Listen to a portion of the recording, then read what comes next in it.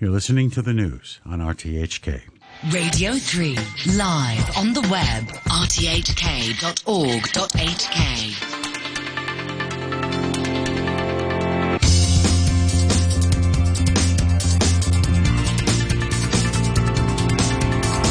Money Talk. Good morning, it's 8:03 in Hong Kong on the final day of the week, Friday the 22nd of July. This is Money Talk on Radio 3. Peter Lewis here with the day's business headlines. The European Central Bank has raised interest rates for the first time in 11 years. The ECB's deposit rate facility was raised from -0.5% to 0% to try and tame inflation in the eurozone, which is at a record high of 8.6%, more than 4 times the ECB's 2% target. The 50 basis point increase is double the guidance given by the ECB at its last meeting in June. The Bank of Japan stuck to its ultra-easy monetary policy as expected yesterday, despite raising its inflation forecast. The Japanese central bank also lowered its economic growth forecast for this year. The BOJ left its short-term interest rate at -0.1% and said it would maintain a 0.25% cap on the bank's 10-year government bond yield. The Asian Development Bank has lowered its growth forecasts for developing Asia for the third time this year because of China's zero-COVID policy and its associated lockdowns, along with the impact of surging global inflation. The multilateral lender now expects the region to grow 4.6% in 2022, down from its previous estimate of 5.2%. In China, GDP growth for the world's second-largest economy is expected to be 4% this year, down from an earlier estimate of 5%. The Chinese city of Zhengzhou in Henan province, which is facing the most number of protests by angry home buyers who are threatening to stop paying their mortgages, is setting up a bailout fund to help cash-strapped developers complete housing projects. Zhengzhou's fund marks the first state-backed bailout proposal in China for the housing sector. And China's internet watchdog, the Cyberspace Administration of China, said Thursday it had fined ride-sharing firm Didi Global just over 8 billion yuan, that's about $1.2 billion, after deciding the company violated China's network security law, data security law, and personal information protection law, and also threatened national security. The CAC also fined Didi's chairman and president 1 million yuan each, that's about $148,000. The fines account for about 4.4% of Didi's total sales last year. On today's Money Talk, we're joined by Andrew Ferris, CEO of Econosis Advisory, and Benjamin Quinlan, CEO at Quinlan & Associates. With a view from India is Toby Lawson, the CEO of Societe Generale India.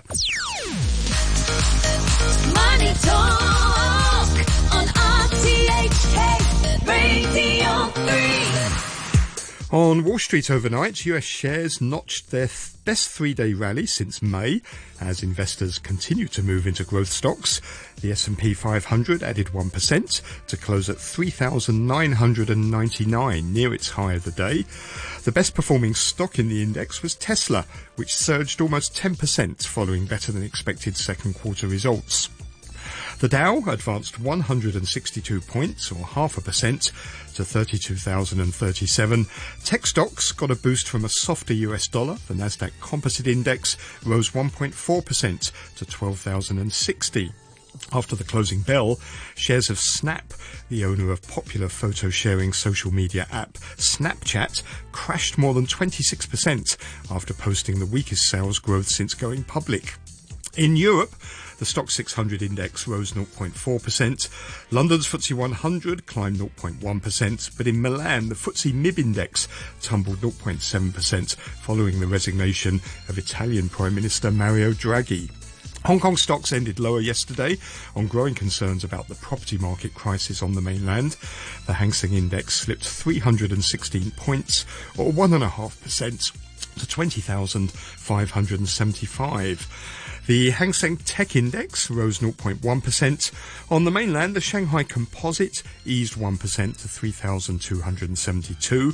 The Hang Seng Mainland Properties Index slumped 4.7%, taking its losses over the past 3 weeks to almost 34%. In the commodities markets, Brent crude oil is 3% lower this morning at $103.89 a barrel. Gold is 1.3% firmer at $1,718 an ounce.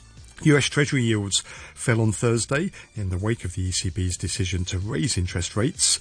The two-year Treasury yield fell 14 basis points to 3.09%. While the 10-year yield fell by 15 basis points to 2.88%. The yield curve remains inverted, with yields on shorter-dated debt higher than that on longer maturities. Traders commonly interpret that as a signal of an impending recession. And the dollar eased after the ECB's rate increase. The US dollar index fell 0.4% overnight, but it's still up 1.8% this month and over 11% this year. The euro strengthened 0.4% to $1.0225. The Japanese yen is at 137.13 against the dollar. Sterling is worth $1.20 and 9 Hong Kong dollars and 42 cents. The Chinese yuan is trading at 6.77 versus the dollar in offshore markets. And Bitcoin fell 2% to $23,100. Asian stock markets looking a little bit weak at the open this morning. In Australia, the ASX 200 down 0.25%. In Japan, the Nikkei 225 is off 0.1% right now. The Kospi in South Korea also down about 0.1%. Futures markets pointing to a loss of about 125 points for the Hang Seng at the open this morning.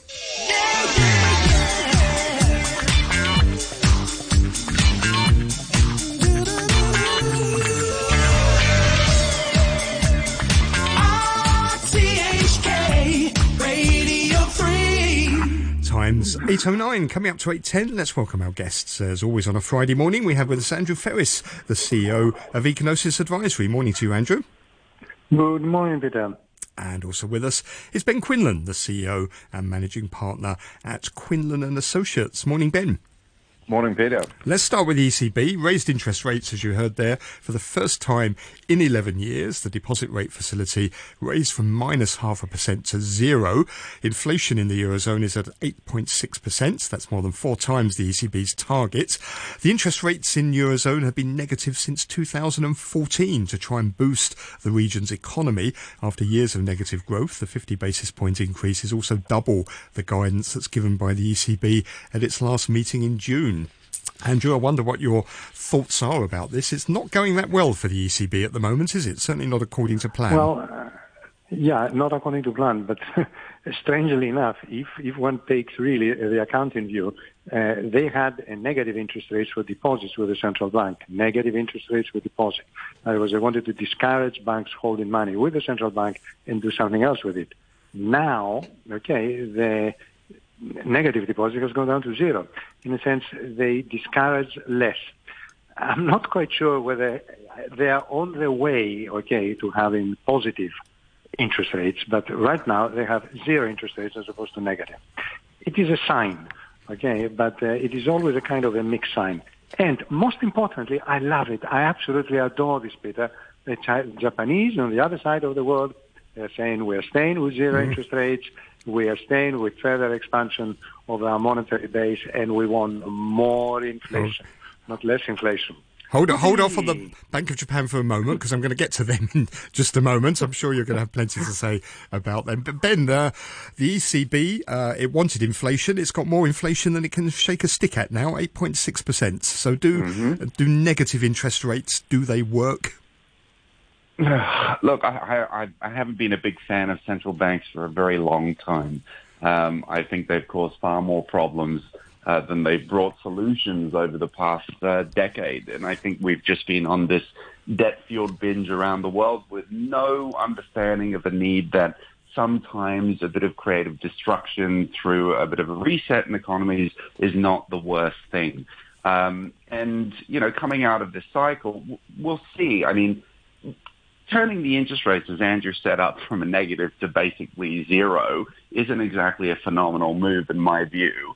And if you look at taming inflation, again, most of the inflation that I see happening at the moment is basically cost push factors. These are things that are being affected by the supply chain. These are the raw material inputs. So when you tighten the actual demand belt, I'm really keen to see how much this is going to put a hold on inflation going forward. I don't think it will have necessarily the effect that you would expect to see. Do you think Europe is ready for interest rates that are turning positive? Because they've been used to so long now, haven't they? Investors, business people, just having free money, and that's, as you said, has created this sort of bubble because people can just borrow money for nothing. They don't have to think about where they invest it or whether they put it into productive projects or not. But are they ready for that change? I don't think anyone's been in that mindset for such a long time. Free money has just been a norm for as long as I can remember since I've been in this industry. It's ridiculous. And I think it's also augmented the way that people's consumption behaviors and risk profiles have evolved. And once you start to shift that pendulum, I'm wondering how businesses, investors, as you say, you mentioned very valid things, how's the market really going to react? And again, it's one of these things, even when I look personally, okay, rates are on the rise. What does that mean in terms of the market outlook? It's a bit wobbly, but then there's inflation eating away at my cash earnings. So where do I put my money? And I think everyone is a bit confused at the moment, so I don't think anyone is ready at all. Andrew, what do you think about stagflation? Do you think the EU is heading for stagflation? It's got high inflation already, hasn't it? The economy is slowing. It could even go into recession if Russia cuts off European gas to Germany. Three parts to the answer. A recession means two quarter-on-quarter negative growth. Okay, and for example, saying that China is going into recession, it's not true. Okay, so because then recession means anything. Recession means any deceleration in the rate of growth. So you could be growing at 10%, you grow at 9%, and that's a recession. Well, no, it isn't. Again, nobody's talking yet about negative growth, because if a negative growth tend to be year on year, okay, as opposed to quarter on quarter, and add on to that, very frequently these are quarter on quarter annualized, and you get a completely meaningless expression. So recession means absolutely nothing, means however you define it. So if we're saying, is the European Union going into a recession? If it means the GDP growth has decelerated, well, yes. Okay, and so does everybody else. But is that what we really genuinely mean by recession? I hate personalized versions of definitions. The second point is something that my colleague here referred to, and that is increases in interest rates are not going to bring the prices of oil or the prices of Ukrainian wheat down. I mean, this is an absurd version of that of a scattergun approach. You know, you fire enough bullets, and some of them will hit something that will cause the price of milk and sauce to come down. And incidentally, and that's my third point, we've had massive drop in inflation in asset prices. Why this doesn't count? You know, stock markets are down not less than 20% year to date in US dollar terms. And nobody has saying, well, we beat inflation, didn't we now? No, because prices of assets are not included in the CPI. Whoa. And then, of course, the argument against the poor central banks was that they caused inflation in financial assets. Well, now they uncaused it, okay? But they cannot cause inflation to come down in the prices of bread and shoes. The answer is because they can't. It's as simple as that. Ben, what do you make of this new ECB bond buying programme, which it calls, the Transmission Protection Instruments? Basically what it's supposed to be doing is stopping interest rates rising or bond yields rising too much in some countries versus what they see as being the core yields in Germany. And I suspect they're focusing on Italy at the moment, which they say yields are rising for unwarranted reasons, although they seem to me to be very warranted given the government's just resigned and there's a potential crisis there. But is this going to work? We shall see. Yet another safety net or some kind of embedded protection mechanism within a central bank policy, trying to reverse its policy. To stop the market working, really, isn't it? Because it doesn't like the way the market's going. Exactly. So, you know, any of this distortion that seems to be coming from central banks in financial markets for this period of time is just so unbelievably unhealthy because it creates huge amounts of moral hazard. And again, questions around exactly the parameters of what the conditions of this means, and I've read text of it. It's a bit fluffy, so we'll see, Peter. I mean, I just think far too much intervention, far too many exceptions to the rule. We'll see how this works, but I'm not a big fan of all this distortion in intervention. I think it has to stop. What do you think, Andrew? Do you like this idea of the ECB trying to intervene when it thinks the market has got it wrong for what it says are unwarranted reasons? Well, let's be politically correct and give poor Miss Lagarde due credit, because she actually said, "I don't like this at all, and we won't use it until we decide to use it." In other words, it was a midnight special or a weekend special in her bag. Okay. Let me ask you about your favourite central bank in the world then, the Bank of Japan. They're moving, well, they are now basically the only dovish central bank among the world's major ones, or the most dovish anyway. They've been left on their own now that the ECB and the Swiss central bank have raised interest rates. Can they keep going with negative interest rates when they're rising quite rapidly elsewhere in the world? Peter, hang on a minute. I'm sorry. I hate correcting anybody because this is a factual thing. Another dovish bank is the People's Bank of China. Remember? Not as dovish as the Bank of Japan, though, are they? They don't have negative rates. They have not increased interest rates. On the contrary, they have actually they did decrease interest rates very little about 6 months ago, and they also, in the last 12 months, they have cut reserve requirements. So there are two of the four biggest economies in the world. Two of them are either cutting interest rates or keeping them to zero. So the answer is why and where will the Bank of Japan go? No, they took a page out of the 101 economics, the course that I used to teach for 22 years, and that is you can control the price, but you cannot control the quantity, or you can control the quantity, but you cannot control the price. So they said, we are going to control the price, and we're going to let the forex exchange rate find its own level. Which I think is brilliant. It's good for their exports, and it's incredibly good for inflation. I mean, they're having their cake and eat it. You know, I would give them the Nobel Prize in central banking right now. They're ticking all the boxes. Well, what do you think about the Bank of Japan? Can they keep going like this? It seems to me that it was all a little bit contrived, wasn't it? Because they cut their growth forecast, raised their inflation forecast, and then said, oh, by the way, we've got to keep interest rates negative. Yeah, I mean, again, Japan's been structurally in a very different place for a much longer period of time.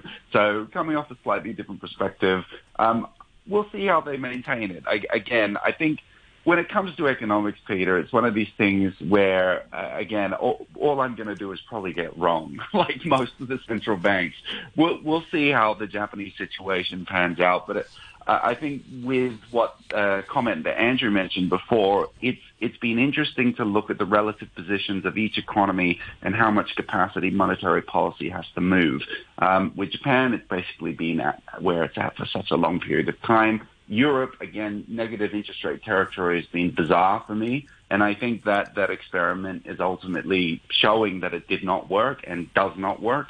And then China, I think that's a very interesting next part of a discussion if you wanted to talk about that, because there's a lot more capacity to move there. And I think the one thing that they do have that most economies don't is a huge amount of fiscal firepower if they want to use it. Andrew, tell me about the US dollar. The JP Morgan Asia Dollar Index is down 6% so far this year. The US dollar has sort of come off a little bit in the last few days, but this dollar strength, what sort of problems is that causing for Asian economies? Well, I would say it's not a matter of causing problems, it's causing opportunities. In other words, their exports are now significantly cheaper in terms of the level they were as far as the United States is concerned. Also, and this is very important, a lot of the Asian economies export and import from each other.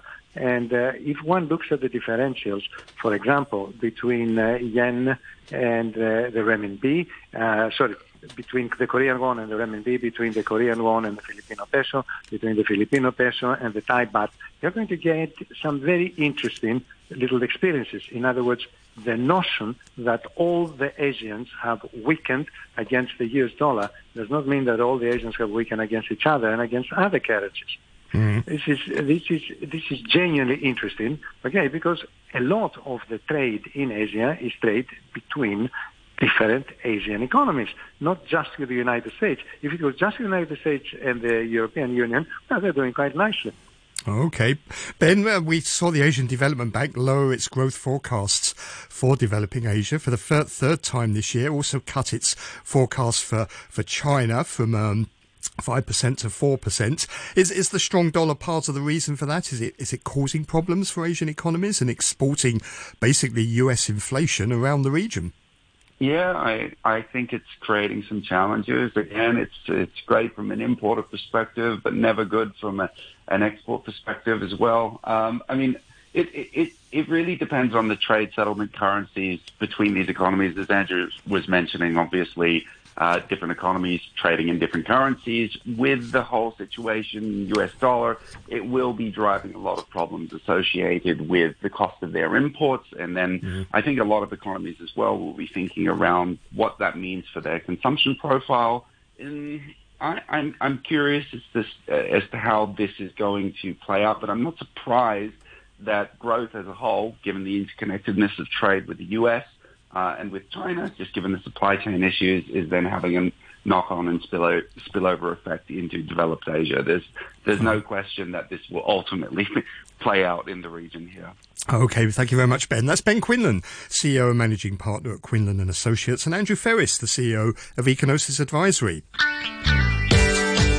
You're listening to Money Talk on RTHK Radio 3.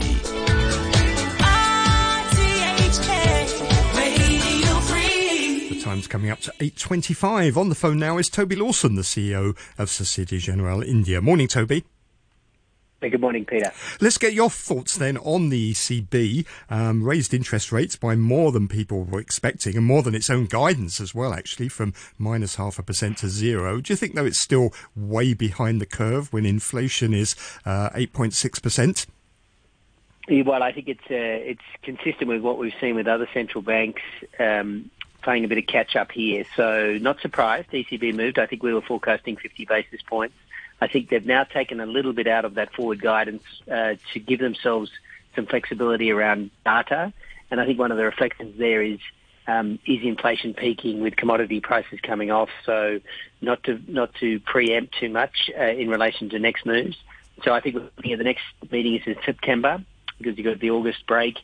We expect another 50 basis points there and maybe some 25 basis point hikes after that. So a little bit of a catch-up and not inconsistent with what we've seen with other banks. The ECB is facing really a perfect storm here, isn't it? It's got inflation, more than four times its targets, the economy slowing, it's got potentially Russia cutting off gas, which could send the EU economy into recession, and now it's got a political crisis in Italy as well. It's got a lot of problems to try and deal with here. Yeah, not an easy task to manage, to navigate. What everyone's trying to do now with inflation is to navigate a soft landing for economies by raising interest rates and slowing demand. So very, very difficult and complex. Europe is complex, as you know, with the Union. Italy going to the polls most likely mid-September. It may lead to the ECB having to implement its TPI, which is its sort of transmission protection instrument, which is aimed at trying to avoid a dislocation in some of the economies within the Union as interest rates rise. So, yeah, it's going to be a very complicated period. It'll be very fascinating in many ways to see how the ECB can manage through, and Italy being probably the first most critical point to look at the politics and the potential dislocation that could occur there. I'm wondering what are the impacts for the Asia region of what the ECB is doing, what the Fed is doing. I suppose the main transmission mechanism to out here is through the US dollar, which has been surging this year, although it did come off a little bit, didn't it, the last 2 or 3 days. But presumably that's going to be where the major impact is going to come from for Asian economies. Well, I think if you look at markets generally, people look at FX movements against a US dollar. So, of course, INR, rupee is at record lows. relative to dollar, but is actually appreciated against the euro as an example. So I think in the previous segment there, they were talking about the different impacts of either yen cross, euro cross. So, but most of it is in sentiment terms, dollar cross. So clearly, in emerging markets, weaker cross against US dollar is having an impact in terms of FDI flow as the risk-off attitude goes towards dollar assets versus emerging market assets. So the key, I think, is always, and I think I say it a lot, but this velocity is ensuring that the throttle is not too aggressive to cause dislocation and a loss of confidence.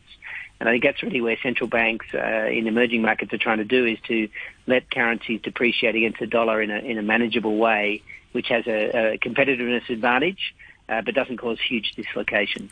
And have they pulled that trick off in India? We've seen the Indian rupee hit another record low this week. It's won around 80 per dollar, and foreign investors have pulled about $30 billion out of Indian equities so far this year. That's a record sum, isn't it? Yes, but it's been reasonably well throttled on the currency by the central bank, and they've got the reserves to be able to manage that for the time being. But yes, you mentioned it's record lows over the 80 mark dollar INR. The trade deficit's at a record high as exports declined from external demand and imports increased through prices. So some challenges there. But the domestic economy is big and is at least pivoting maybe away from a manufacturing decline or slowing in growth, but more in the services sector going very well. Most recent PMI in India in June was at 59.2 on services. So aggregate demand in India at the domestic side is still pretty strong and looking fairly good. Any sign that the economic recovery in India is faltering? Because some of the high-frequency indicators are coming off a bit, aren't they? Yeah, I don't know if listeners know about this Bloomberg Animal Spirits Index, which is sort of a factor of 8 high-frequency indicators that sort of cover India, and this animal spirits has declined a point in reference, which suggests that momentum has slowed. I think clearly there is an impact because of supply constraints, high commodity prices. But if you look at the services sector, it's actually increasing and had a large increase. It's more on the manufacturing side. We're starting to see maybe some impact of these negative factors coming in.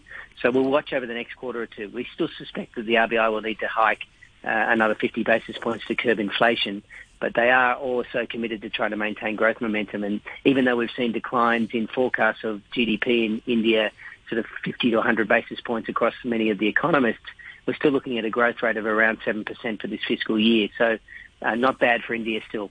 Thanks very much, Toby. Have a great weekend. That's Toby Lawson, the CEO of Societe Generale India. You're listening to Money Talk on RTHK Radio 3. Let's take a final look at the markets for this week.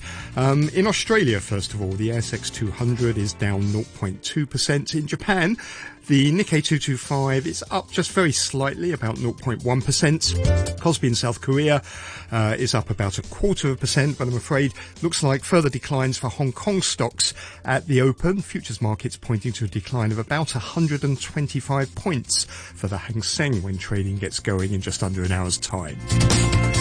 Thank you very much for listening this week. Have a great weekend. I'll be back on Monday morning at 8 o'clock. Stay tuned for Back Chat with Janice Wong and Andrew Work after the news. The weather forecast for today, sunny, very hot as you probably noticed. Maximum temperature could reach about 35 degrees in the urban areas, a couple of degrees higher in the new territories.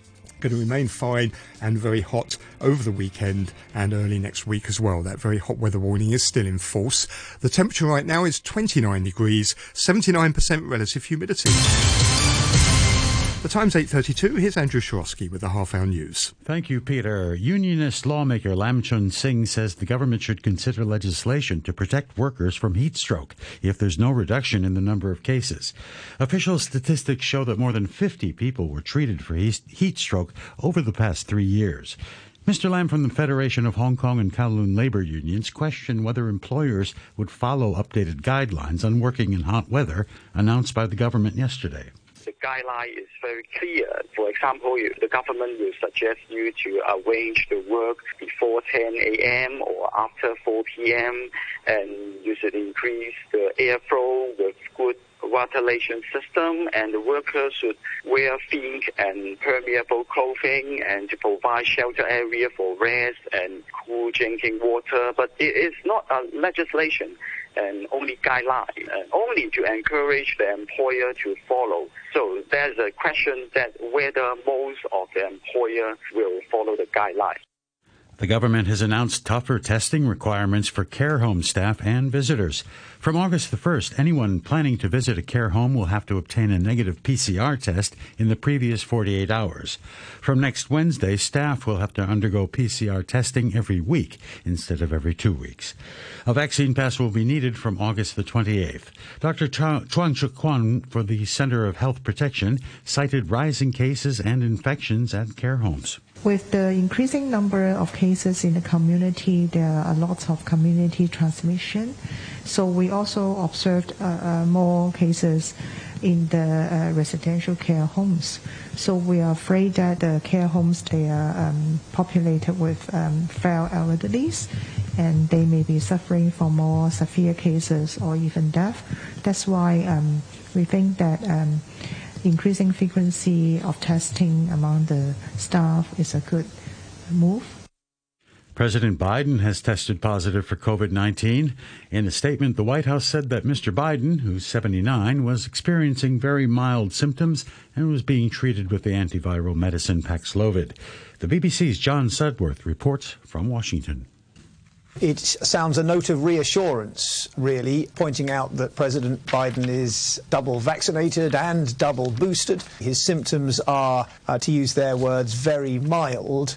They say that he is being treated with an antiviral drug. They've also released a letter from President Biden's doctor suggesting that those symptoms began yesterday evening, describing the symptoms runny nose, fatigue and occasional dry cough. But the White House statement making it very clear that it is business as usual. You've been listening to the news on RTHK.